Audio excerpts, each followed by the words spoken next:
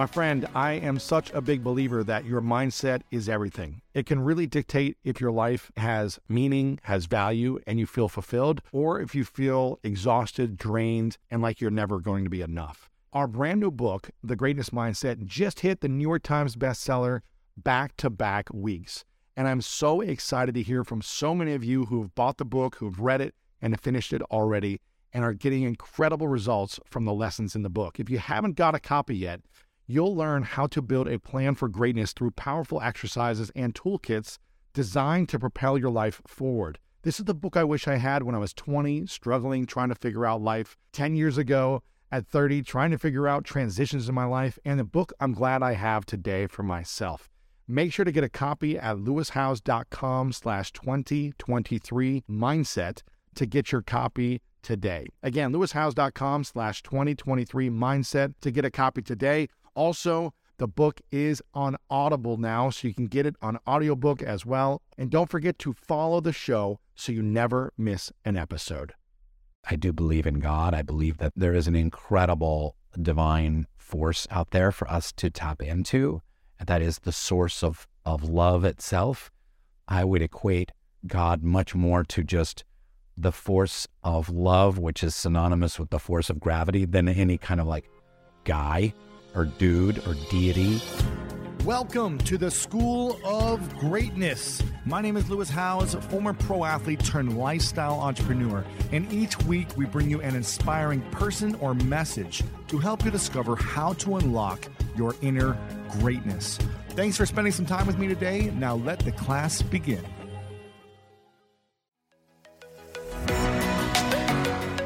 Apple Card is the perfect cash back rewards card. You earn up to 3% daily cash on every purchase every day. That's 3% on your favorite products at Apple, 2% on all other Apple Card with Apple Pay purchases, and 1% on anything you buy with your titanium Apple Card or virtual card number. Visit apple.co/card calculator to see how much you can earn. Apple Card issued by Goldman Sachs Bank USA, Salt Lake City branch, subject to credit approval, terms apply. Before we got on here, we talked about what would make this powerful. And you said, diving into personal authenticity, really, diving into more personal matters. I'm curious, when was the most pain that you faced emotionally and internally in the last decade? Was it during the pandemic? Was it when you were on, The Office? Was it after The Office? Was it before then? When was the time where you felt like, maybe I should be really happy, but actually I'm going through some challenge, some suffering, some identity crisis? I love that question. I really, really love that Let's question. Let's go, baby. Let's go, baby. I will say that so many lights went off in my brain when you asked me that. And because I think it's really important, if you're seeking greatness, it's super important to say, like you said, to try and be authentic. I was not always authentic. I was a bullshit artist. Really? Through most of my life. I was an addict. I was a people pleaser. I just wanted to entertain. I was like the class clown. I just wanted people to like me. And I was in constant comparison with other people. So that's something that I've struggled with. Really? And it really is trying to bring as much authenticity and integrity to my interactions as possible, and to be vulnerable.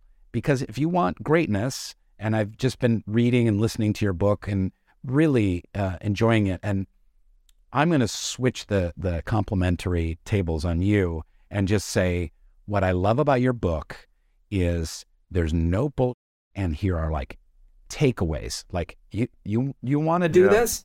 Here's what to do. Nothing vague in the book at all. Like, here's hooks you can hang your hat on.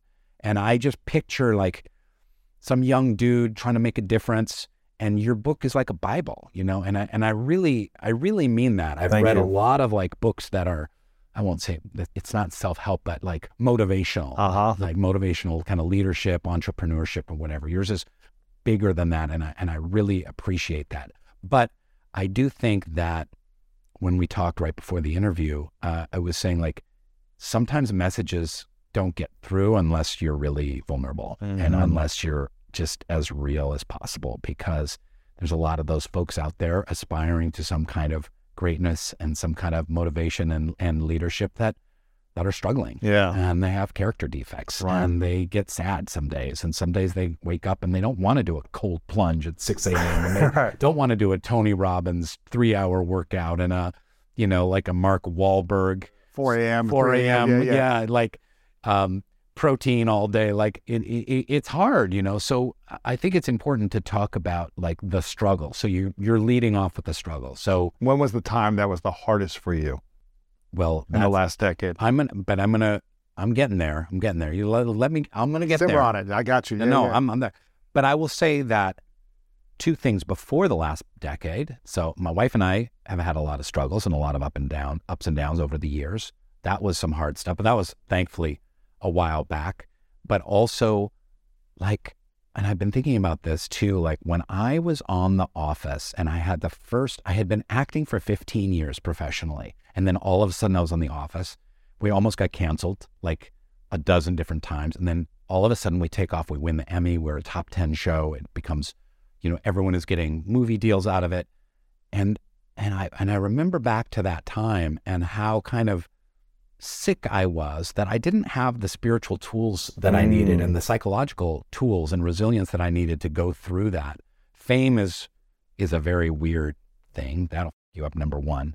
Number two, I wasn't happy with what I had. I mean, like, to go from total obscurity to be kind of a weird looking, goofy character actor and all of a sudden get the role of a lifetime and be lauded and loved and winning awards and whatnot. Like, that's enough, Rainn. If I could go back in time to those early years of The Office, 2006, 7, 8. And I was like, but I want more. I want a movie career like Jack Black has, or Will Ferrell, or I want, this, or I want my own media company, or I want my own success here, I want my own development deal here. I want to be the spokesperson for this. Like, I want more money here. Like what, when is it enough? Like, when is it ever just enough? And I wish I could have just taken a deep breath and be like, this is enough. This is great. I get to do 22 episodes a year, this amazing character. I'm making a really nice living. I won't say like I've made it. I want to do more creatively and from a business standpoint, but I wish, so when you asked me that, I think about those really troubled times that I should have been enjoying. And I wasn't able to go to gratitude. Yeah, I mean, I enjoyed my time on the set and with the cast. They were amazing and we all got along great. And I love each and every one of them. We were like this wonderful family. We weren't even a dysfunctional family. We were a pretty functional family. Right. Like, we'd come in every day and we would make comedy and get along and high five each other and eat too much from craft services. But so I was thinking about that, but then I'm gonna go there. And there's a chapter in the book and it's called Death and How to Live It. Mm-hmm. And my dad dying 2.5 years ago, right after COVID started, was really devastating for me. My mom left me and my dad when I was about 1.5 years. So I stayed with him my whole life. So my primary bond, I didn't get to know my mom until I was like 15.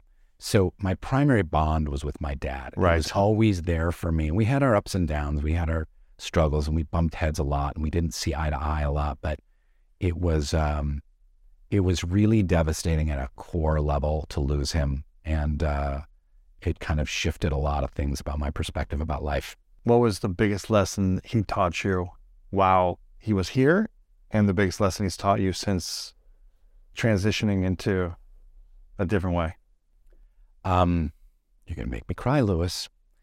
I will say that 2 lessons. One is my dad, when he came into a room, always made it a better place. That's he would beautiful. always have a positive thing to say. He would always uplift someone. He would tell a joke.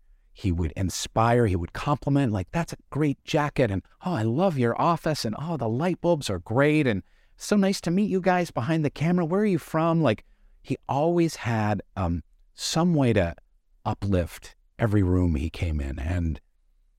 And you know what? And again, I didn't really appreciate that until he was gone. And when I was thinking about eulogizing him, I was like, what is the single thing that if I could point to one thing that my dad did consistently that made the world a better place, it was he uplifted every room he went into. And that was really special. Sometimes I'm able to do that, but sometimes I'm. And the other thing, and I put the inscription of my book, and I said, dedicated to my father, and I said, thanks for teaching me about the soul. And I feel like my dad had a deep understanding from his faith that we are spiritual beings having a human experience, that our reality is spiritual. We are heart-based beings, and we're in this physical world. We get 80 or 90 years. He got 79 years to go around the sun and to do the best with what we got and to try and leave the world a little bit better than when we came into it. And that perspective has stayed with me my whole life. And I went through a time when I was an atheist and I had rejected faith and all of that nonsense and, religious BS and whatnot. I didn't want anything to do with that for a good decade and a half. But I did always kind of keep with me that idea that we are essentially our spiritual beings. That's beautiful. What would you say that's the biggest lesson he's taught you since transitioning?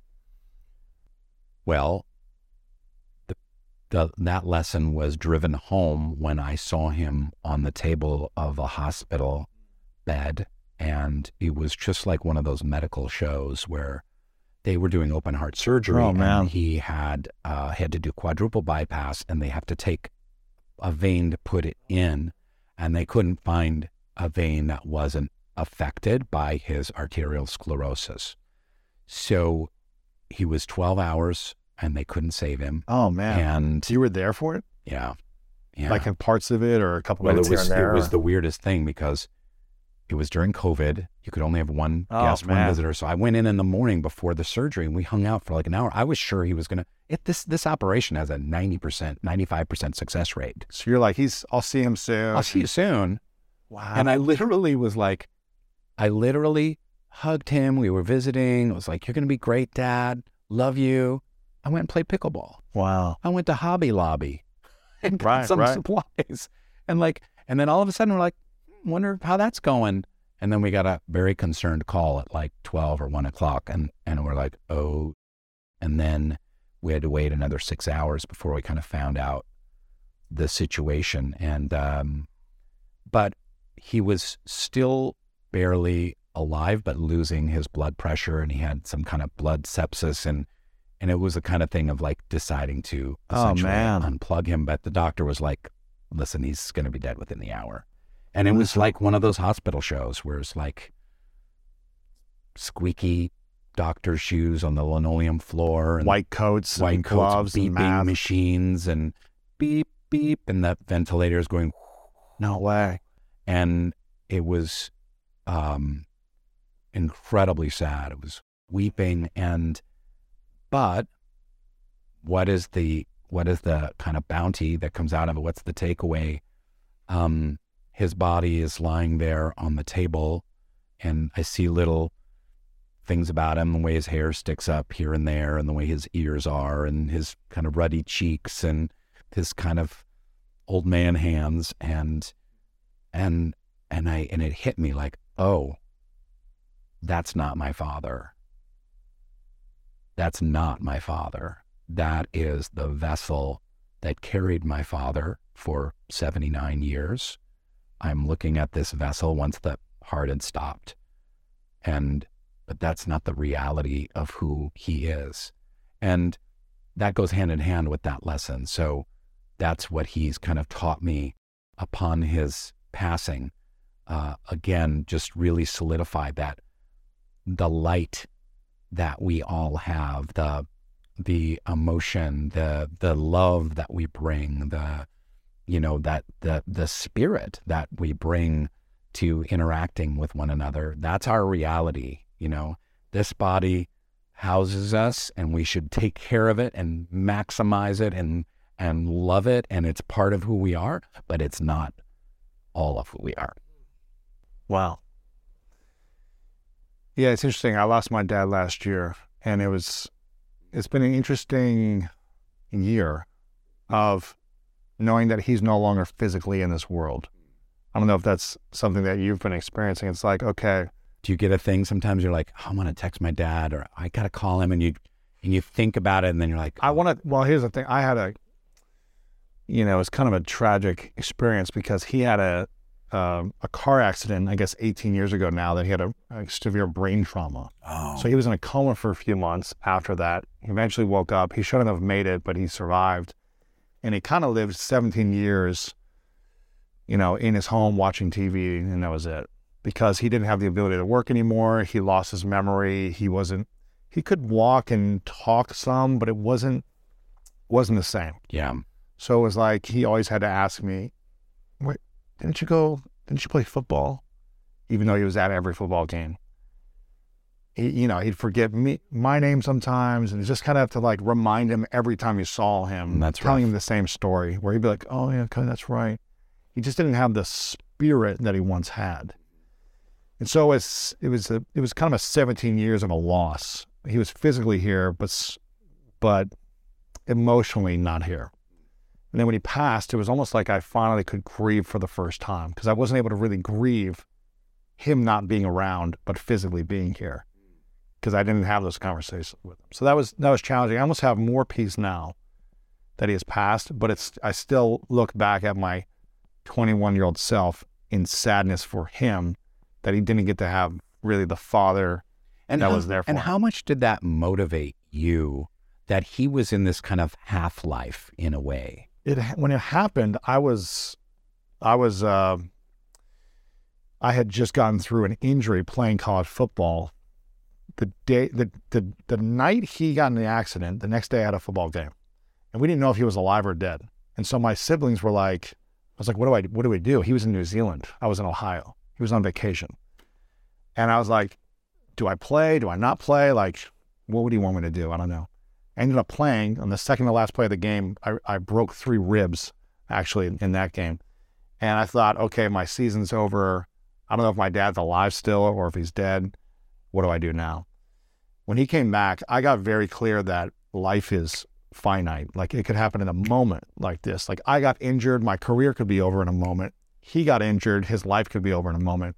So I made a decision that day that I'm always going to go after my dreams, no matter what. And I'm going to do the best to have joy in my life and fun in my life and play. So I went after everything. And even though I was afraid, I didn't let the fear hold me back, because I was like, my dad was larger than life. And if this could happen to him in a moment, then if my life is over tomorrow, at least I want to enjoy this day in this moment. And so it gave me a lot of permission to go after what I wanted. Now, for a couple of years after football was done, I was living on my sister's couch for a year and a half, and I had no way to make money. I was struggling in 2008. I was broke. Hadn't graduated college yet. You should have called me, man. I Right? was on The Office. There we go. I wish I'd have known you then. Yeah. And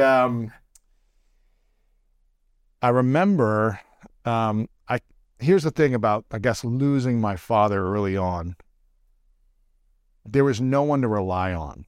There was like, I had to step up into becoming somewhat of a man for myself at that point, in terms of like, okay, I've got to learn how to make money. I've got to learn how to do my taxes. I've got to learn how to do these things. I can't just ask my dad for money as a 22-year-old anymore.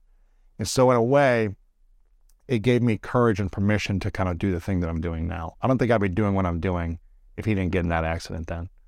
I don't think I would have had the courage. And so in some ways, I think it was meant to happen. Wow. And before he left, the day before he left, I was sitting with him, and there was something off about him. It was really weird. I'd never seen this. And it was almost like he knew this was going to happen. Wow. And he told me before he left, I'm going to go on a spiritual journey. And it was kind of weird, because I was like, okay. Yeah, have fun, Dad. Like, you're going to New Zealand. You've wanted to do this for a while. He's like, yeah, but I'm going to take my books. I'm going to practice. I'm going to go deeper into my books on a spiritual journey. Bible and the science and health, which is what I was practicing, Christian Science at the time. I was like, I hope you have a great time. And so when I got the call that he got in his accident, I was like, yeah, I think he predicted this. And we all needed to go on this kind of spiritual journey in this material world when this happened. But it's been interesting since his passing, because it feels weird not being able to know that my father is here.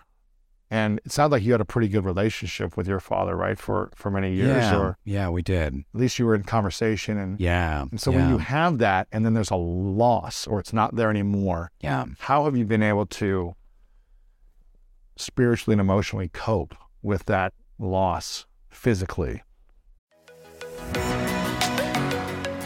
One of my favorite parts about my job is that I get the opportunity to travel a lot. And in fact, I'm recording this right now while I'm in Mexico. And actually, I was thinking about something that I wanted to share because I get a lot of questions from so many people about different side hustle ideas. So here's one for those of you out there that are on the go a lot like I am or traveling a lot. When you're staying in your Airbnb on your trips, have you ever thought about how you could be making extra money by hosting through Airbnb while your home is vacant? If you're interested in an extra stream of income, Airbnb hosting is an easy place to start, and it's like giving your home some company while you're away. Your home might be worth more than you think. Find out how much at airbnb.com/host. You know, it really has to do with grief and the grieving process, which is not something we talk a lot about in Western culture, but I had to learn how to grieve. So, you know, this good year and a half after he died, I would just sometimes burst into tears. I'll never forget my assistant just came by my office once, and I just had seen some picture of him or something like that, and I was just sobbing. And my assistant walked in, and he was like, "Hey, do you want to?" Oh, and I'm like, "It's okay. I'm just crying because my dad died." And he's like, "Oh, okay, I'll come back." I'm like, "It's all right." I'm like, "Ooh." Wow. But you grieve so that you can go through. You know, and if you don't grieve and you don't learn how to grieve, you get stuck. And that's a good life lesson. Put that in your next book and smoke it. Exactly. But I think that there's a lot of truth to that. Like, we have to, in fact, I've been playing a lot of tennis, and I'm on this like USTA tennis team, and we compete and stuff like that. And I'm not very good, but I'm getting better. But I remember taking lessons with this tennis teacher named Zach Kleiman, and he's here in LA, and we actually interview him in the Geography of Bliss show, because we do an episode in LA, and he said, like, every mistake you make, like, you know, you've got a clear ball and boom, you hit it in the net or something like that, like, grieve it, like, grieve the loss, the miss, grieve the miss, really. And he's like, feel it, and then you're through it, and then you're on. And then you're like, okay, what can I improve next time? And then you're on to the next thing. But if you skip the grief, you can get stuck. You can get blocked in a kind of like a muscular self-will. But there's something about like, oh, I got it. Okay, what did I do? Oh, I took my eye off the ball, or oh, I didn't go low to high, or I got ahead of myself. You know, just keep breathing. Okay, I got this one. And then you're back and you're ready to go. But his philosophy is that's interesting, to grieve the mistakes. Do you think you understood how to grieve when you were kind of rising into fame with The Office and kind of those years with those seasons? Did you understand grief? I didn't understand that. And how did you process frustration, pain, anger? Not very well. Yeah, I didn't process it very well. I had a lot of addiction issues in my 20s and went through a drug and alcohol phase, porn phase, kind of anything that could kind of help me cope and help kind of medicate discomfort and pain I used for a long period of time until I really have been, you know, in active like therapy and recovery and all that nonsense for a good while now. And, you know, it's so interesting because when you choose to be an actor, you're signing up for disappointment. So if you're an accountant, not much disappointment. Every life comes with disappointments, but you're going to have your, 27 clients or your 12 clients or whatever, and you can have a successful business for 50 years and just be a good accountant, and you won't. But actor, you're constantly putting yourself out there, like hey, I'm auditioning for this. Pick or, hey, me, choose me. Pick me. Here's the script. Or, hey, can we get this? And then you do get to make, a movie or something like that. And then it gets canceled or it bombs and I've been involved in plenty of those. So it's been an interesting learning dance. And it's took me until, I don't know, my mid-late 40s to kind of learn how to live with kind of constant disappointment and frustration. And so this lesson comes back, which is grieve the disappointment, feel disappointed, feel frustrated, be, and then move on. How do we fix it? But you have to go through that feeling before you move on, I believe. What was it like not being famous and then being famous? And were you happier before or happier after? That's so interesting. It's for someone who has had, addiction issues and alcohol issues and then kind of a messed up family situation and essentially spending most of my adult life feeling unlovable. And then you get on a TV show and then the weirdest thing happens, Louis. All of a sudden, I'll never forget it, like getting famous from The Office, like people coming up and going, I love you. You're like, so like they're touching you and they're grabbing, like, hugging you. I love you. It's like photos of you. Oh, I love you. My daughter loves you. My son loves you. We love, like, there's all this, but it's not really love. They really love getting entertained by the character that I play, which is one small cog in this big machine called The Office. So that is a mind trip. I would say, if you are unhappy and you are wired for unhappiness and you are making life choices that kind of keep you in an unhappy mode, ungrateful mode, uncontent mode, a discontent mode, it doesn't matter what the circumstances are, you're going to be unhappy and discontent and imbalanced. Even if you're famous and have money and people want opportunities with you and you have more followers and all that stuff. We think that that's going to solve our problems. And guess what? That kind of contentment, that kind of like that solidity of well-being, it can't be fixed from anything outside of yourself.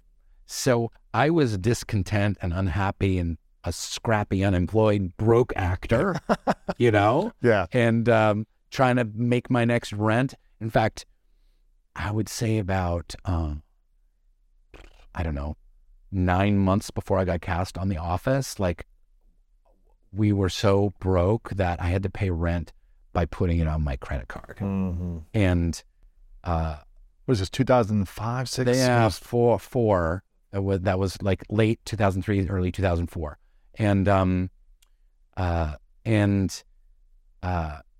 So if you're discontent, you'll be happy no matter what the circumstances. So then I become famous, and then I have all this money, and have movie opportunities and lots of doors opening for me. All of a sudden, for the first time in my life, heads of movie studios are like, we want to really meet with Rainn Wilson. We love his stuff, and maybe there's a movie he can do. Like, so those doors started open. But if you're in chronic discontent and feeling like I don't have enough, I am not enough, and I don't have enough, it doesn't matter what comes at you. You can all of a sudden say, someone can come up and say, by the way, you're the King of Scotland. We just found the paperwork. Here's the king. Here's your own kingdom.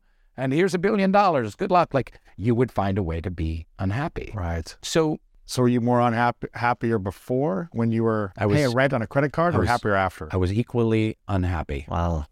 I was equally unhappy. So, I tell you, it was nice to pay off my student loans, and it was nice to have a little money. And I'm not going to lie, that's an important part of the deal, is to, when you don't have to worry about when and how you're going to pay bills. And I know you've been there.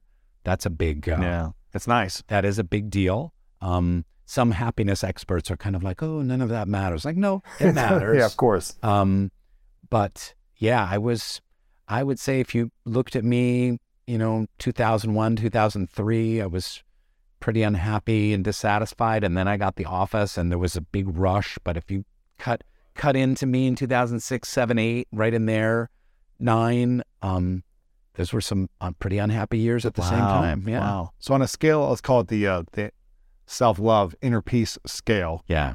1 to 10, 1 being miserable and 0 happiness, and 10 being total peace inside and self-love. Where were you before and after? I would say I was at a 3, and then maybe to a 4 or 5. Wow. Once I was well known, and then it's been a long struggle, and now I'm doing much better. Yeah. Where would you say you are now? I would say it's a daily struggle, and I have to do daily work, but I'm really at an 8. That's great. Maybe a 9. Yeah. When do you feel the most loved and the most enough? I think in my contemplation practice, my mindfulness practice, my meditation practice, I view meditation as something like when your computer is acting all funky and you have to reboot it, and like the apps aren't working right and the pages and then you reboot it and go, and then all of a sudden like it's moving smoothly again. Like my meditation practice allows me that. I also combine that with a prayer practice. I do believe in God. I believe that there is an incredible divine force out there for us to tap into. And that is the source of love itself. I would equate God much more to just the force of love, which is synonymous with the force of gravity, than any kind of like guy or dude or deity or some old man with a beard or someone, like a Marvel superhero shooting their, like, I'm going to give Lewis this thing and I'm going to give him this parking spot. I'm going to give her cancer. And so when I'm able to kind of tap into that force of love, when I'm able to, Annie Lamott, great thinker and writer, humorist, she wrote a book called Help, Thanks, Wow. And those are the 3 prayers: help, thanks, and wow. I think it's so brilliant. I love that book so much. So simple, but when you're connecting with that great spirit, like help, like, hey, I could really use help with this. I'm struggling with this. Perfectly okay. And thank you for what I have. Thank you for the gratitude. And then just wow, like the miracle of being alive, the miracle of everything. Wow. What do you wish people knew about money, fame, and success, and also how to create and feel enough and happy with all 3 of those as well? Well, if I knew the answer to that, I would write my own best-selling book, Lewis. Do you feel like so that's a constant journey for you to figure out how to manage those things and also find that peace and happiness and self-acceptance for yourself? And also, I'm curious, do you feel like there are anyone in Hollywood or any celebrities with, fame and money and success who have mastered this? Mm-hmm. And also finding like true deep sense of, I am enough. I don't need to compare myself to others and one up everyone else in Hollywood or in the success world. I have enough. I am enough. I'm becoming more, but I don't need it to feel more enough. Yeah. Some of the most unhappy people I've met have been multimillionaires in Hollywood. And on both sides of the cameras, like directors, writers, actors, big stars, agents. A friend of mine told me, like, if you're ever in an airport and you're just looking for the gate of people flying to LA and you didn't look up on the board, just look for the gate with the most beautiful people who also look the most miserable. There you go. It's kind of true. Wow.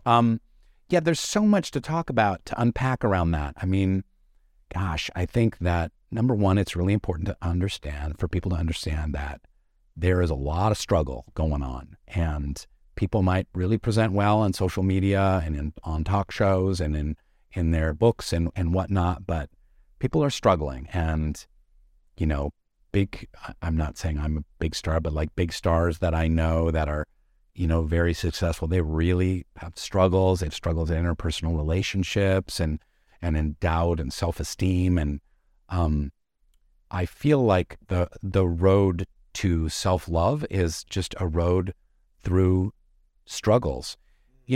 This brings me to this Buddhist idea, and I talk a lot about this in Soul Boom, I reference Buddhism a lot because I've learned so much from studying it.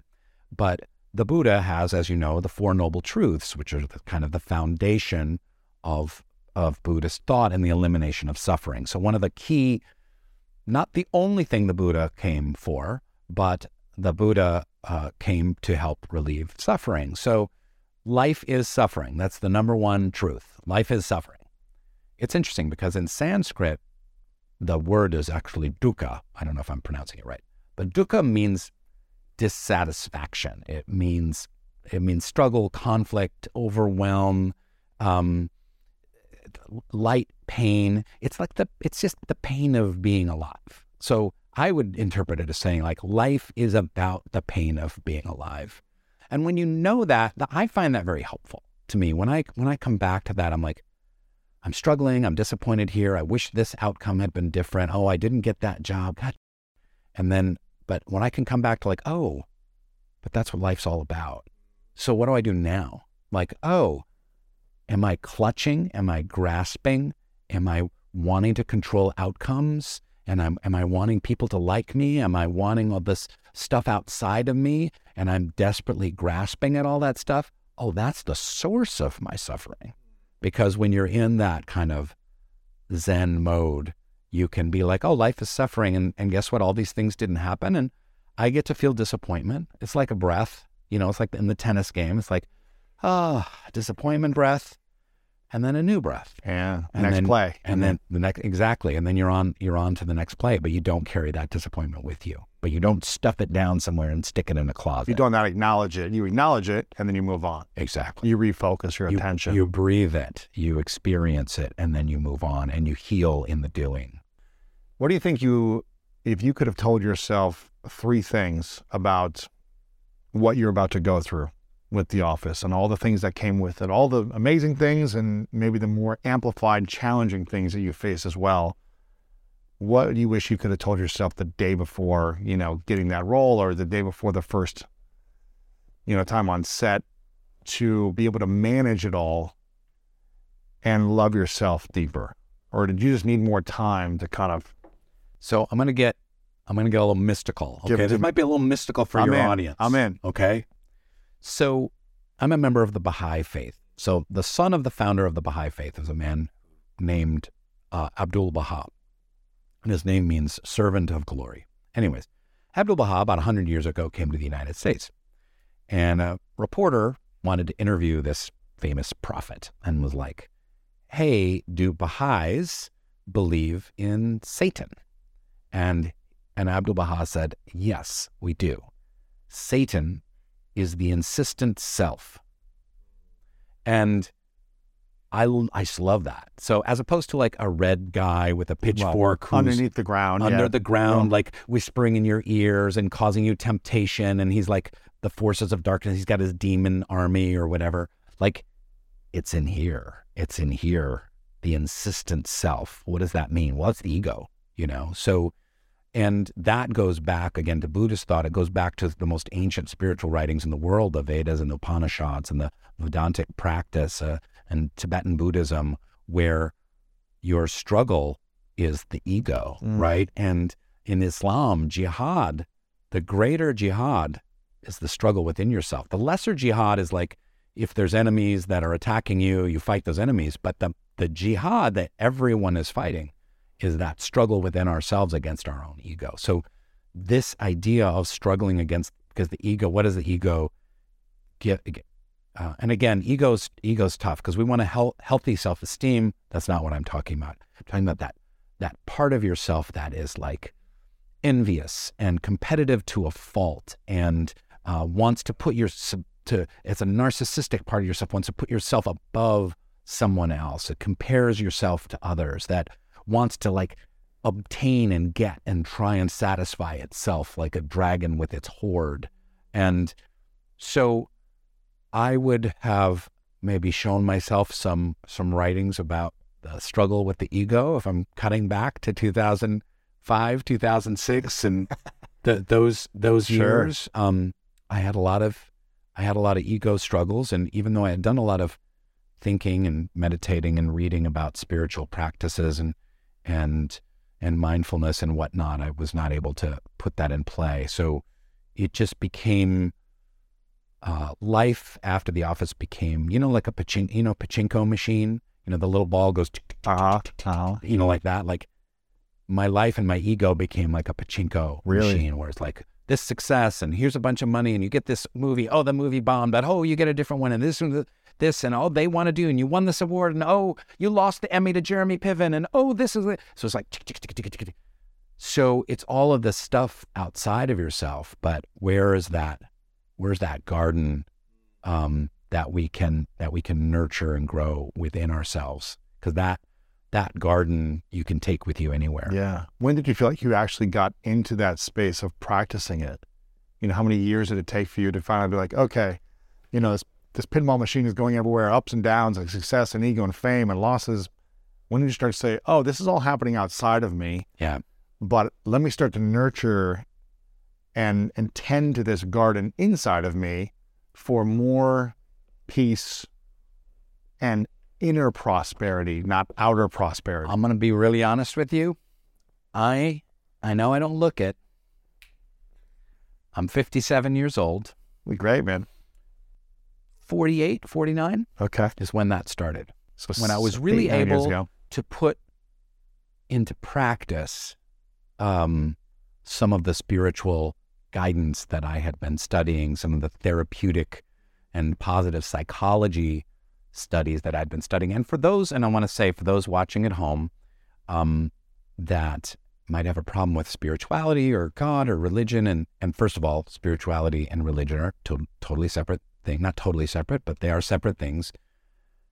Then that's fine. Put that aside, and there's a wonderful reservoir of information that you have drawn on all 1,400 of your episodes from the positive psychology movement. And so positive psychology always arrives at the same data points that ancient wisdom from faith traditions arrives at. Goes through a different way, but one you can learn a great deal from following what great teachers, like Jonathan Haidt has the happiness hypothesis, and so many great books on happiness and podcasts on happiness and well-being, and Arthur Brooks and David Brooks and all the Brooks. It's the same wisdom. It's just kind of packaged a little differently. Sure. Wow. So about 8-9 years ago is when you kind of started to tend to your inner garden. Isn't that pathetic? That's not pathetic. I should have had it at 33. Okay, Jesus. Yeah. I think, I wish I could have learned these things a lot sooner as well, but it wasn't really until 2 years ago when I felt a sense of peace in my heart that I never felt. Wow. And when I hit 38, I just turned 40. What happened there? I only felt peace when I was single. But when I was in relationships, I felt trapped, and I felt a sense of not enoughness and never going to be able to live up to someone's standards and people pleasing and all these things that you mentioned as well, similar things. And I never... Sounds like a little codependence going on there too. Yeah, and it was I was afraid because my parents were trapped. And so I grew up watching a model of them not really accepting or loving one another. And I didn't know which night, if it was going to be like peaceful or chaotic. Every night you just didn't know how they were going to be screaming or reacting or cold shoulders. So I just didn't have a healthy model. And I don't blame them. It all developed me in a certain way to be a curious learner of this and try to support others going through the same challenge. It's one of the reasons why I left home at 13, because I was like, get me out of here. It was just very up and down, chaotic at home. My brother was also in prison for 4.5 years when I was 8 till I was 12. So it was just like a lot of sadness, grief, loss, pain within the family dynamic. And I know lots of families go through their own unique family dynamic of dysfunction. So this was just my own perspective. And I just went after a feeling as opposed to being the feeling. I went after wanting something and desiring people and then needing to make sure that it worked out and going all in on it, even when I had to change who I was to try to make them quote unquote happy. the partners I chose were never happy with me. They didn't accept me for who I was. And I don't blame them. I chose them for a reason. I needed to learn the lessons. And it wasn't until I became fully peaceful and happy and on a healing journey of who I was and everything about my past, really grieving all the different parts of me, that's when I felt peace. So it's going back to the first thing you talked about, which was grieving. I did about, 9 months of inner child healing and therapy. And, I'm sorry to interrupt. I want to please go ahead. Pick it up from there. But I just want to say, I think this is super important that you can share with your audience your struggle, and to say, here I am not really kind of figuring out how to be at peace in a relationship until my late 30s. I don't have it all figured out. I struggle. I think that's so great that you're willing to share that.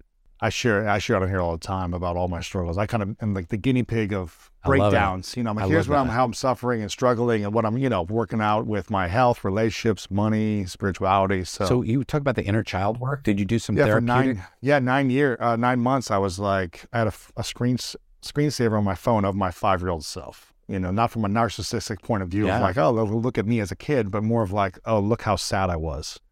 And look how much I was suffering and unsure of myself I was, and always asking, why am I even here? What's the point of this? And just getting into trouble a lot. And so having compassion for my 5, 6, 7, 8-year-old self, and putting myself in the mystical situations spiritually where I'm there having a conversation and comforting my 5-year-old self as a 38-year-old adult with the wisdom and experience that I have now. Yeah. Those experiences reunited me with a broken memory, a memory of mine that was broken, bruised, and hurt psychologically, emotionally, spiritually. And this allowed me to create harmony and congruency with the parts of myself that I was most ashamed of. This was also the time when I was sexually abused by a man that I didn't know, 5 years old. My second memory is of being sexually abused in a bathroom by a man that I didn't know. And I never grieved that. Like you said, going back to grieving, I never even acknowledged it for 25 years. It wasn't until 10 years ago when I started to open up and talk about that and process it with support, that released a pressure valve within me that had been building up for 25 years, which drove me to excel in athletics, in business, and getting results. I was like, I'm going to prove them wrong. No one's going to hurt me ever again. But by not acknowledging or grieving the pain and the sadness of the 5-year-old, the 9-year-old, the 13-year-old, the 27-year-old, and all these different breakdowns I had, and always going to the next point without grieving the loss, it caused many breakdowns in my life, physically, relationally, financially. When on the outside things looked good, but on the inside it was a 1, 2, or 3. Wow.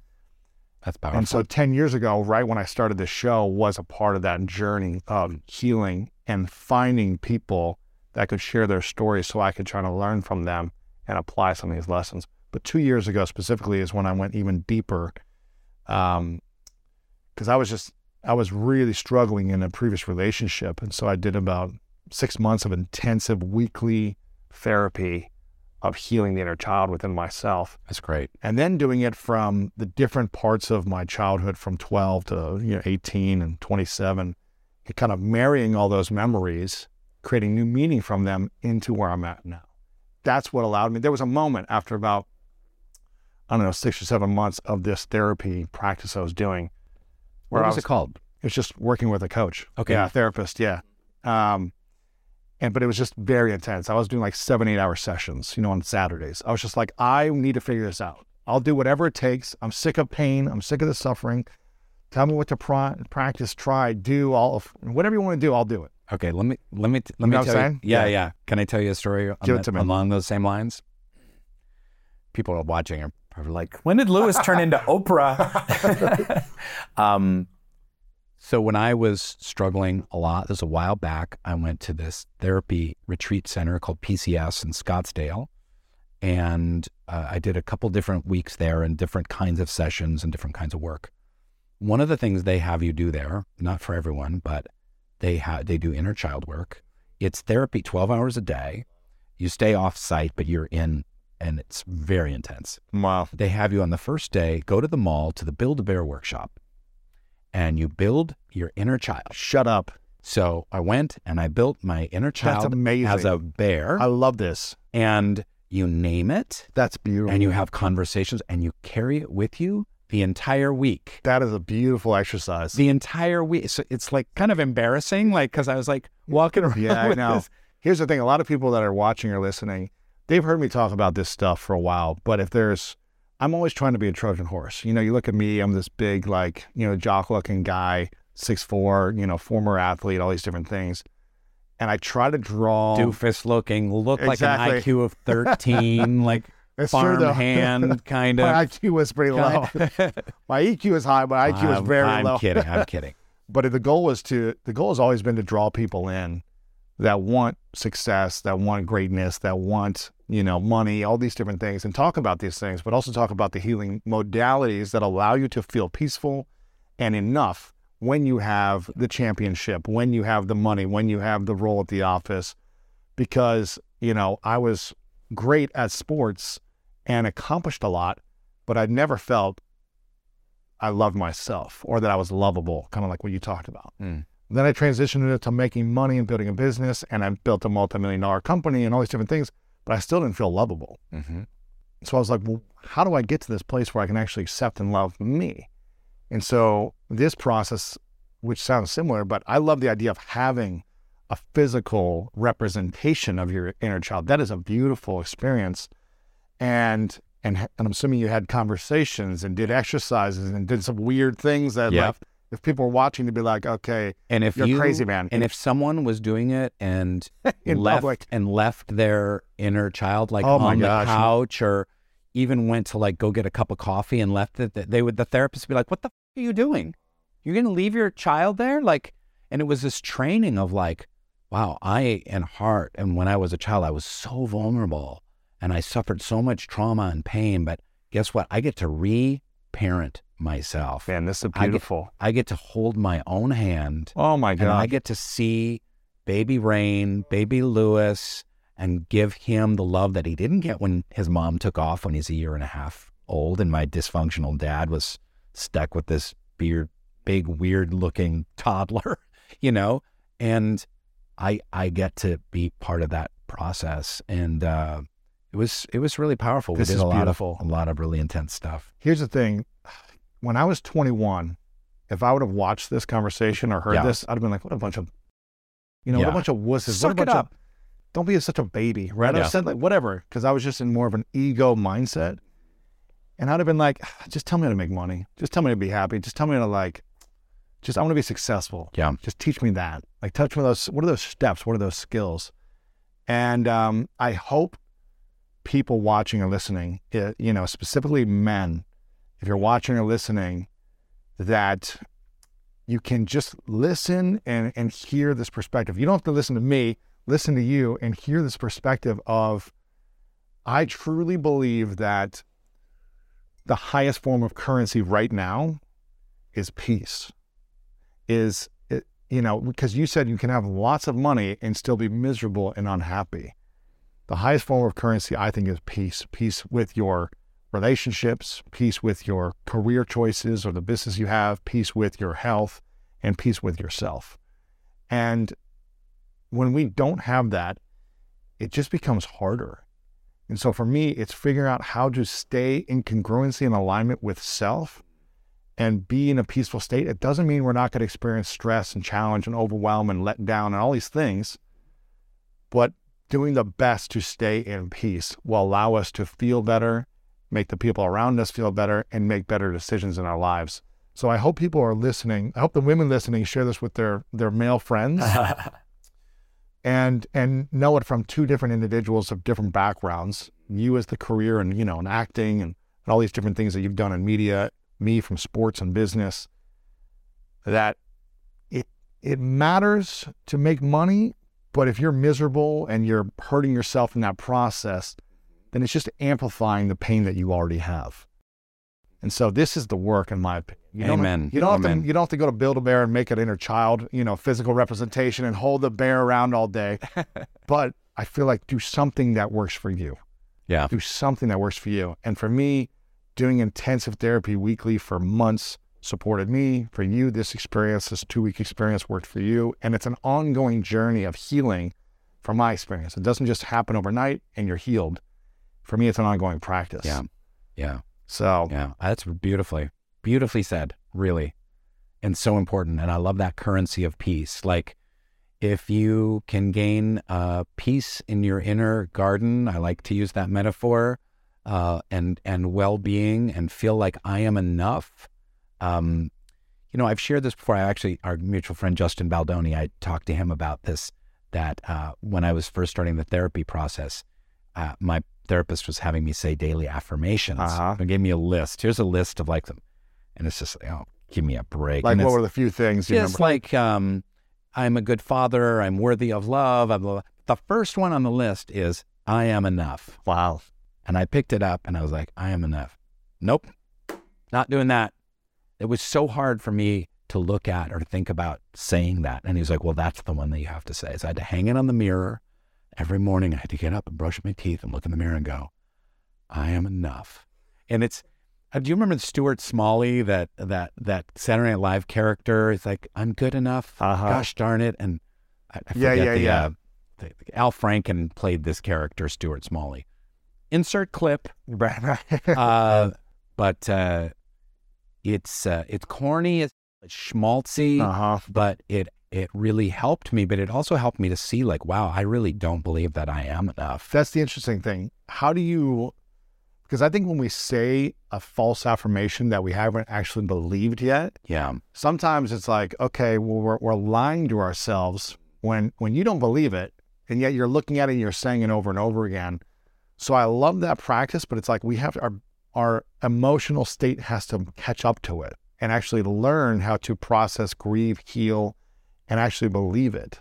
So how did you build yourself in overcoming the insecurities or the self-doubt in order to actually believe that you were enough, not just say the affirmation every day? Well, that's a really good point. And I hadn't thought about that, but I agree with you. I think it can be dangerous to kind of say a bunch of affirmations that you don't really believe, like you're going to manifest them, but you don't have believe it. That organic, authentic kind of kernel of belief inside your gut.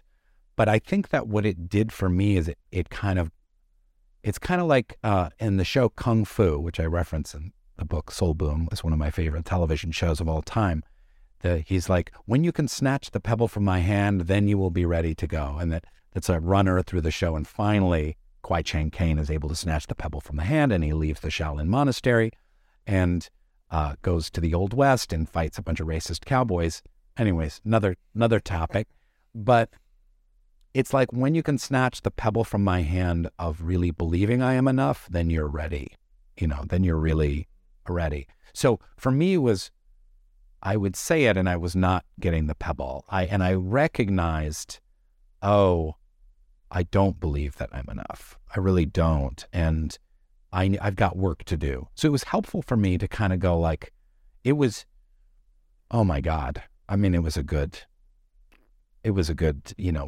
10 years of me saying I am enough when I didn't believe it, until it started through the work that I was doing to kind of believe it. In the last 8, 9, 10 years, I really have come to believe that I am enough. Well, I mean, there's some beauty in this for people watching and listening, that I think there's a lot of people that don't believe they're enough, which for me, my mission is to give people the tools, the inspiration, the expertise, the knowledge, the science, the research from others on how they can start to believe in themselves more. I believe self-doubt is the killer of dreams. I think it holds us back from going after what we want.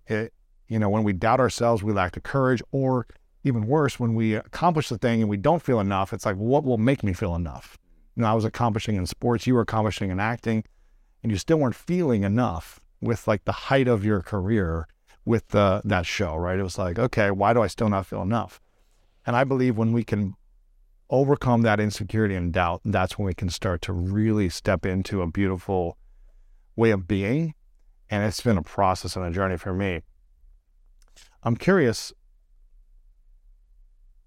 what do you think it was that allowed you to start to believe that you were enough after all those years of kind of saying it and practicing it and the modalities and the training? Was there one thing that where you're like, okay, now I'm starting to feel it? Like, what was that letting go or skill that you learned that supported it? That's a great question, and I wish I had kind of like some nugget, but it just was a shift. You know, it was a lot of work. It was like, you know, it's like you put in the work. You can, you know, use athletics as a metaphor. Like you practice, you know, daily. You practice and you work at it and you fail and you struggle and there's ups and downs, and you know, it was finding a really good therapist and doing some retreats and doing some reading and working with my wife a lot. I learned a ton from my wife.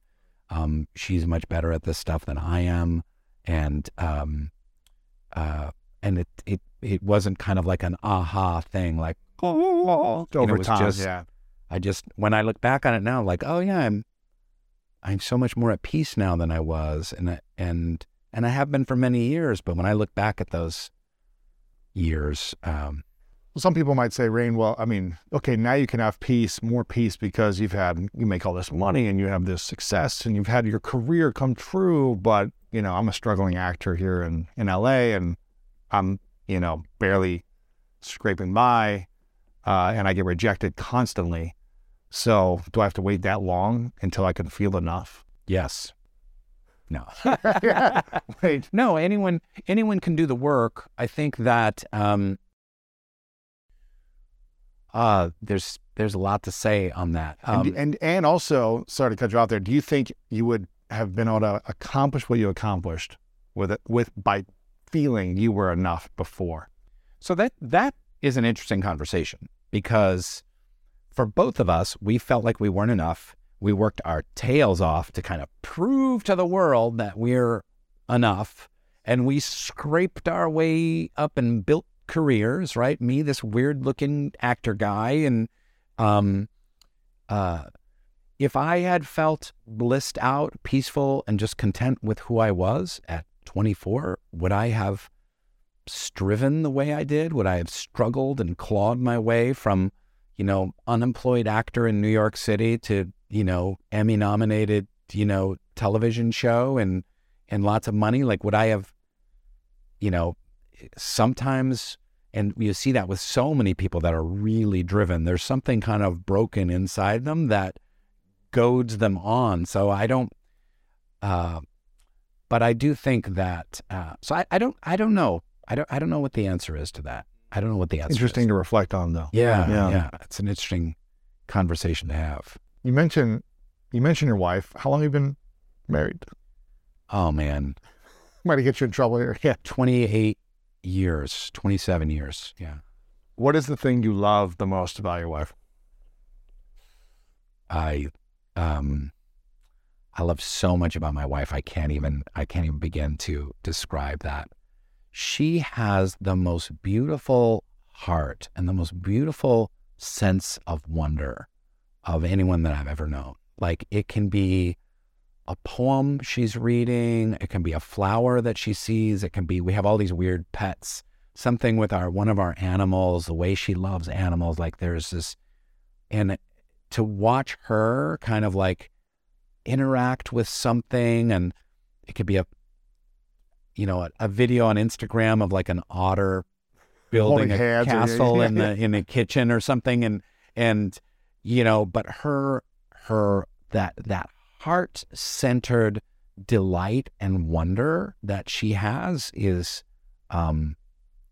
really it's really special, and I get to witness that on multiple times a day, and this goes to, and I'm sure you've talked a lot about it on your show. I haven't listened to all 14. It's all and it goes to gratitude, which is one of the most powerful forces in the universe.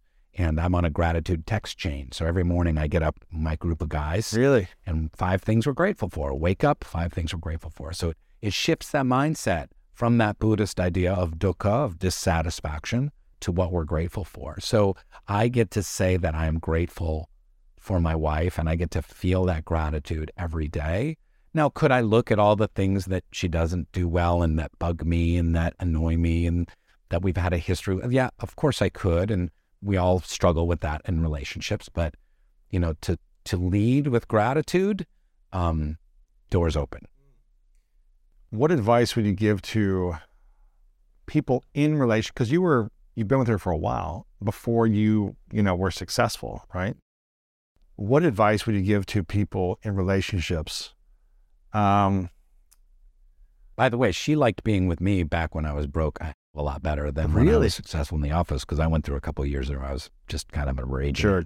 Yeah. Interesting. Yeah. What advice would you give to couples where, maybe one or both of them are starting to like get some notoriety or, followers or success, or their business or career is taking off and they're getting a little ego and they're, having some attention from the outside world? What would you share your wisdom on how to set your relationship up for more harmony? And this is where I think spirituality comes into play, because if we are spiritual beings having a human experience, then we are there in a coupleship to support each other's spiritual journey. Yes. So I get to, achieve kind of fame and success from the office, and she gets to support me on my spiritual journey of going through that, the good and the bad. Interesting. Right? And then, she gets, she's an author, she publishes a book, she writes something new. She struggles, I support her on her journey, on her successes, on her highs and lows. So marriage all too often, I think, can feel kind of circumstantial, and it needs to feel, and I think there's a reason why the faith traditions, when you get married in front of God and like till death do us part, but like the idea that your souls are wedded, and beyond this world, like into eternal worlds, there's a companionship there. So it's that spiritual support, and that we're each going to have times when we need more support and we're able to give more. And there's a dance, there's a yin and yang kind of back and forth. That's beautiful. I don't know why I'm curious about this, but who is the person or persons that you respect the most in this business? The business of Hollywood, the show business, which is kind of like a circus, I feel like. Are there a couple people, and you don't have to throw anyone under the bus who, you don't think is doing well or whatever, but is there a couple people that, whether it's from the office or since after them, that you really respect, you think they're living life in a great way, as well as having a great career, they've got solid relationships, you feel like they have a strong foundation emotionally? Are there a couple people you really respect? Or, it's, as you were asking that question, I was like, oh, Steve Carell. And then I was like, well, really, no, it's more Jenna. And then I was like, well, Angela. And I was like, well, John Krasinski does pretty good. And I was like, BJ does. And so I really have to say, shout out to my office cast members, like that entire cast, I really admire and respect how they live their lives in Hollywood and the choices that they make. Steve puts family first, and he's a very kind of shy and reserved guy, and really cherishes his privacy, but works hard on his marriage and the life of his family. Jenna and Angela are the same way, but I really admire the way Jenna and Angela just give joy to people. They love to just spread joy and positivity in their work. And John, who's really taken off as a director and an actor and all kinds of things, like, again, his family first, absolutely, his wife and daughters, and the way that he kind of keeps his ego in check and is able to really focus on doing some really great and lasting work. And I admire the whole office cast. I know I'm not trying to cop out, but they all have things that I admire and that I've learned from. That's cool. I think when we met, I think it was 6 years ago, actually, is what they were saying. But I think when you walked in the studio, my other studio, one of the first things you said is, "You look like John Krasinski." I think you said it 6 years ago. So you still pretty close with a lot of that group? Is that a family that's still close? Like everyone's kind of like still in contact? Yeah, we text all the time. We have text chains and That's and nice. talk Supporting with each other, and, celebrating each other's yeah. wins. That's amazing. Absolutely. Yeah. That's great. Because I'm assuming you could be on a show or on a movie set for a few months and act like you're really bonding, but then everyone goes off to their next project or thing, and then Yep. you kind of lose touch, right? Yep. But you guys have stayed together. We have. That's amazing. We have. Yeah. That's amazing. Yeah. I'm really excited about this book, Soul Boom, Why We Need a Spiritual Revolution, because I feel like there's a lot of sadness and suffering like we've talked about in the world.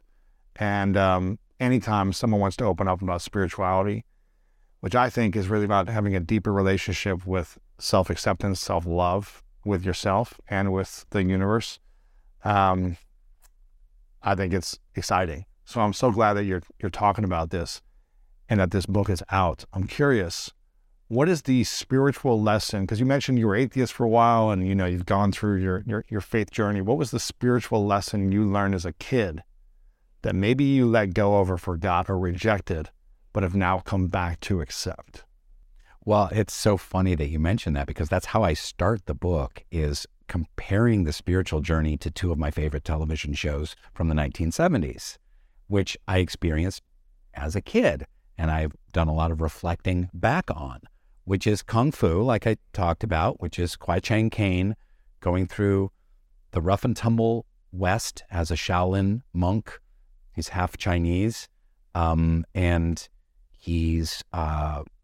he experiences a lot of racism and a lot of violence and aggression, and he takes his Eastern wisdom and teaches people's lessons, and he also kicks ass when he needs to. With Kung Fu, there's going to be a couple of fights per episode, which we all waited for with bated breath. And that I compare to like our personal spiritual journey. So you, Lewis, you've talked to 1,400 people, you've gained this wisdom, this insight, but then you go out in the world and you have your girlfriend and your family, and you're navigating the world and trying to use your wisdom, better yourself, you're doing your therapy work, you're trying to make yourself a better person, increase your positive qualities, your divine qualities, your spiritual qualities, some could say, of compassion and kindness and love, right? So that's that path. My other favorite TV show from the 70s was Star Trek. So Star Trek I see as also a spiritual journey, not on an individual level, but on a collective level. Because people forget that in Star Trek, the mythology is there's been a huge World War III.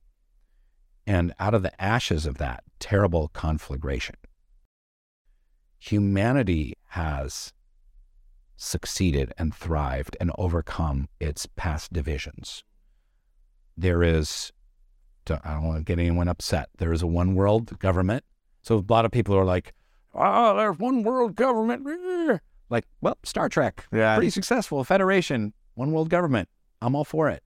But we've overcome racism, we've overcome sexism. There's no more income inequality, right? Technology has allowed us to have, what do they call it? The little things where you can make a bowl of soup, or the replicator, and you can like get anything out of it. So technology has taken us to a point where then humanity is able to seek out new life and new civilizations and spread technology and peace and connection throughout the universe and be filled with wonder and whatnot. And, I don't think Gene Roddenberry intended the show to be spiritual. I think it was, about technology, the wonders of technology from the 60s and 70s. But really, humanity has matured, right? And even when you get to Star Trek: The Next Generation, there's no conflict anymore. And then Roddenberry insisted when they were doing Star Trek: The Next Generation, like humanity at this point, because that was further than the original series, that they not be in conflict. So you don't see Picard and number one like arguing over, no, we should go over there. No, Picard, you idiot. Shouldn't land there. We should, humanity has figured out, it's matured beyond even conflict. So I get into a lot of stuff in the book. I get into death, consciousness, the meaning of life. I have a whole chapter on God called The Notorious God. I talk about sacredness, looking for the holy in our lives, religion, the purpose of religion, is religion good or bad? Why is there religion? But a lot of it towards the tail end of the book is really about this Star Trek journey, because when a lot of people think about spirituality, they think about cultivating serenity and finding and quelling anxiety and finding beauty and some purpose and some connection, but it's here in the heart, and that's very important, and that's where you got to start, and it's really important. But we also have a spiritual journey collectively on planet Earth to try and make the world a better place. And for example, you think about compassion. Like, that's something we can get better at, is compassion, right? Feeling for other people. Whenever I'm at my worst, I'm not in compassion. I'm like, oh, screw him. Oh, that's bull. What? Like, I can be judgmental and like, oh, those idiots, why didn't they do that? And they should just do, but when I'm able to increase my compassion and say, we're all in this human struggle together. Oh, those poor people. Like imagine just how much an increase of compassion could help us as a species move forward on the planet, to just maximize, like we're talking like Jesus-like compassion or Buddha-like compassion. It could be a powerful force. In fact, I have a little scenario in there. I was like, what if humanity could invent a compassion machine? So picture like an MRI machine or something where you put electrodes on your scalp or whatever it is. I don't know what it looks like. But then you're able to connect with someone on the other side of the world. He's a goat herder in Yemen, or it's someone plowing a field in Pakistan, or whatever it is, someone completely different than you. And in this compassion machine, you're able to see and feel the world through their eyes and through their heart. Like, imagine if we were actively every day, everyone spent half an hour in a compassion machine, and we had just a much deeper understanding of the difficulties of what it's like to be a goat herder in Yemen or a farmer in Pakistan. And but these are some of like the spiritual tools that lie in the world's faith traditions that can be transformative for us as a species on the planet. So my 5-year-old lesson, these 2 TV shows kind of show us the way forward. Wow, that's good. That's a good answer. I've got a couple final questions for you, but I want people to get the book, Soul Boom, Why We Need a Spiritual Revolution. Make sure you guys check it out. Get a couple copies for your friends as well. And you also have a show coming out. Yeah. A new show coming out about bliss, essentially. Yeah. Can you share more about what this is before I get to the final few questions? The Geography of Bliss is a show that is coming out May 18th, 2023. I don't know what year you might be listening to this podcast. On the Peacock Network, which also has, conveniently, The Office. Ah, and tag team them. Yep, exactly. I love the video you posted on Instagram lately on a plane. Oh, yeah. With you, like, I think we were wearing a mask. And yeah, there was the guy watching the plane. Office. Yeah. And you were like on the screen, and you're like, this guy has no idea who he's sitting next to. That was awesome. Yeah, that was fun. But the Geography of Bliss is me traveling around the world to 5 different locations and looking for happiness and trying to learn about happiness from other cultures. And it was, I'll always say, The Office was the best job I ever had. It's like, no. Geography of Bliss, the best job I ever had. Getting paid to travel the world and talk to people about happiness and ride elephants in Thailand and pet lambs in Iceland and take taxi rides through the jungles of Ghana. Like, it was exceptional. And I feel like it's coming together, like you talk so much about vision in your book, and but this vision of this next chapter of my life post-office, of being able to talk about some spiritual and psychological topics and talk to people about happiness and make entertainment, make them laugh at the same time. I'm not like trying to be some guru or something like that, but to me, it's incredibly satisfying. That's interesting. What was the number one key to happiness from all these different individuals you met around the world? Well, I'm going to read it from this book because it connects. Perfect. Do you know about the Grant study out of Harvard University? 75-year study? Yeah. Yes. 75-year study, 300 men, Harvard University, searching for what makes a good life. All these data points, thousands of data points over the decades. The final doctor overseeing the study, Dr. George Valent, I think there's a new one now, but he was before, he said his final culmination was the only thing that really matters in life are your relationships to other people. So wherever I went in the world and I saw people succeeding at well-being, at inspiration and happiness, contentment, they're connected to other people. It's community. It's all about community. And I think as Gabor Mate talks about, I'm going to paraphrase it, I think it's the relationships with others, but also the relationship to ourselves and making sure we have a good relationship with self. It's hard to have great relationships with others if we don't have a beautiful relationship with self, if we don't have compassion for ourselves or the parts of ourselves that we are the most ashamed of or guilty or insecure about. And so I think it's a two-part thing. It's like having great relationships with others, but also developing a quality relationship with self. And it's for me, it's inspiring to see you continue to develop a beautiful relationship with yourself so that you can be of service more in these other ways that you're doing with this book and the show that you have going on. So I'm excited about that. Here's a question I wanted to ask you about comparison, because you mentioned this earlier in the interview about comparison, and I'm curious, how can someone learn to not compare themselves to others in an industry? You know, whether it's acting or sports or business or podcasting or books, whatever it is. Did you compare yourself a lot when you were kind of becoming famous and rising up in this space? Or were you pretty focused on your own race and you weren't thinking about what everyone else was doing? And if so, how did you overcome that comparison mentality? So Theodore Roosevelt said, comparison is the thief of joy.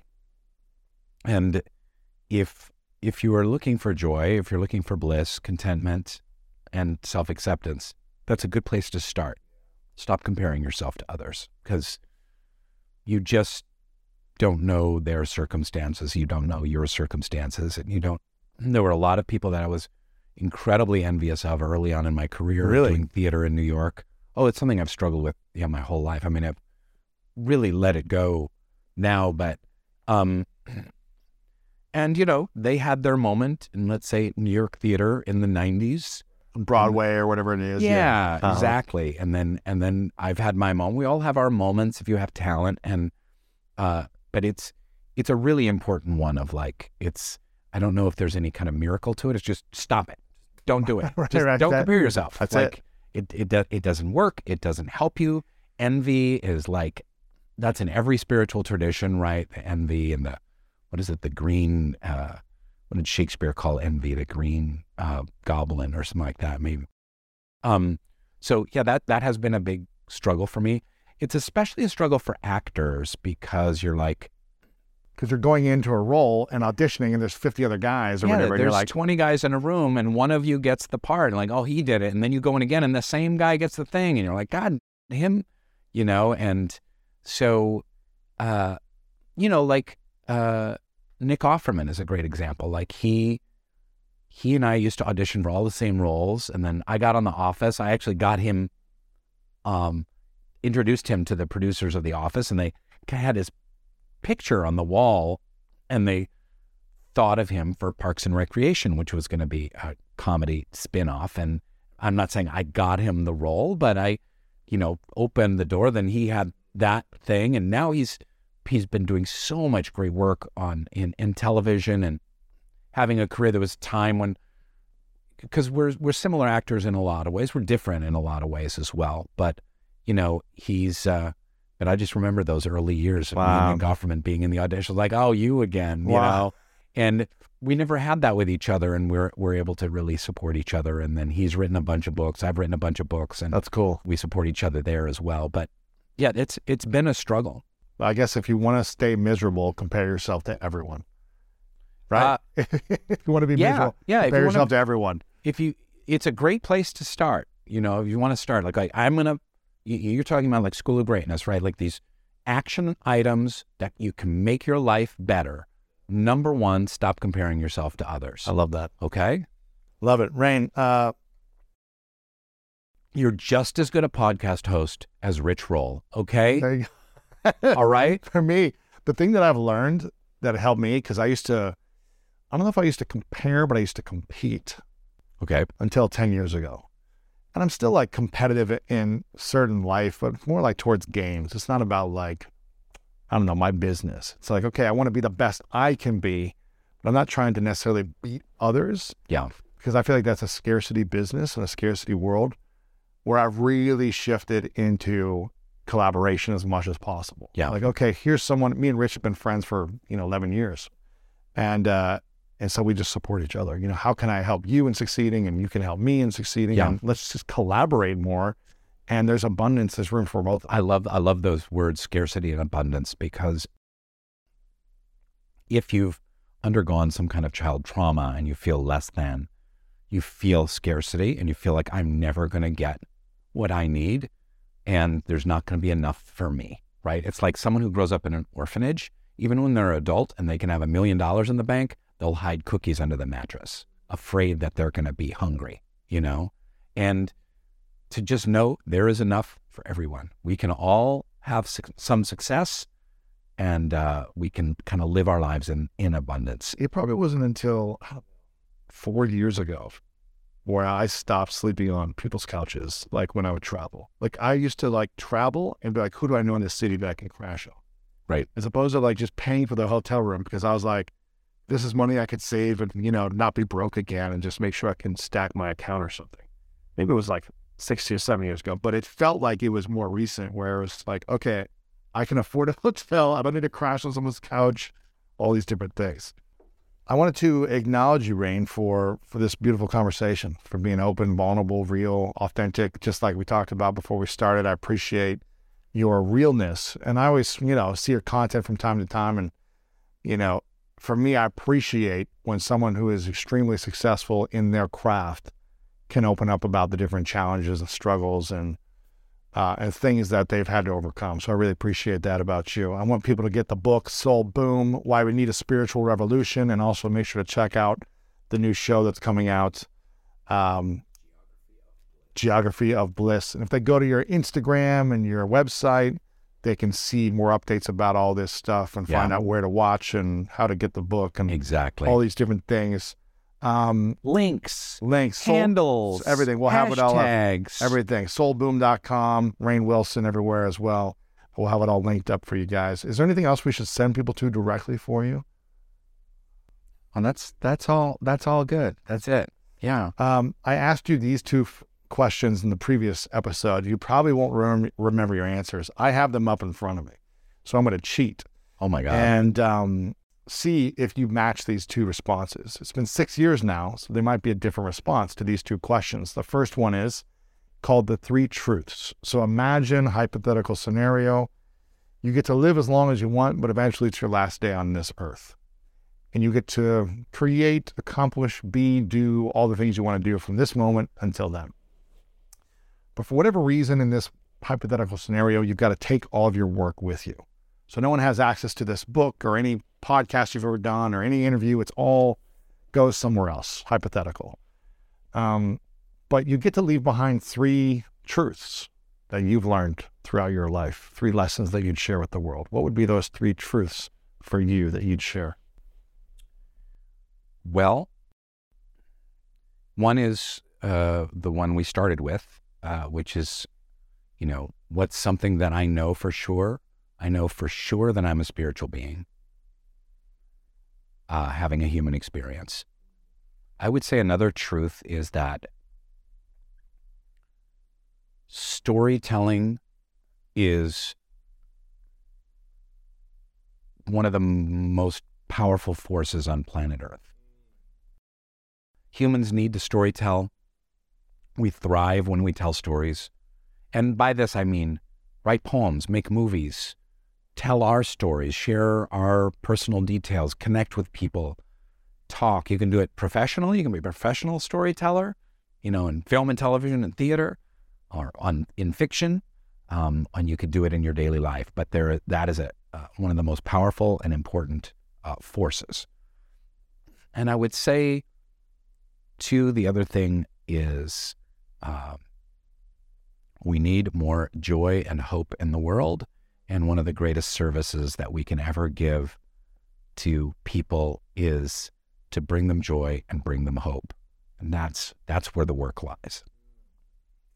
Beautiful. Well, if people want to know what the previous 3 truths are, make sure you check out the other episode. We'll link it up so you can see. You're not going to tell them? We can see where they differ or where they're the same. This is the final question for you. What is your definition of greatness? I believe in God, so I believe that God has given me talents, certain talents and faculties. And greatness is me maximizing my God-given talents and faculties. So I learned a lot about this when I realized, I have the ability to make people laugh. I'm kind of goofy. I'm kind of weird looking, a good sense of humor, good timing. I can use language. Let me use all of those skills to try and make people laugh.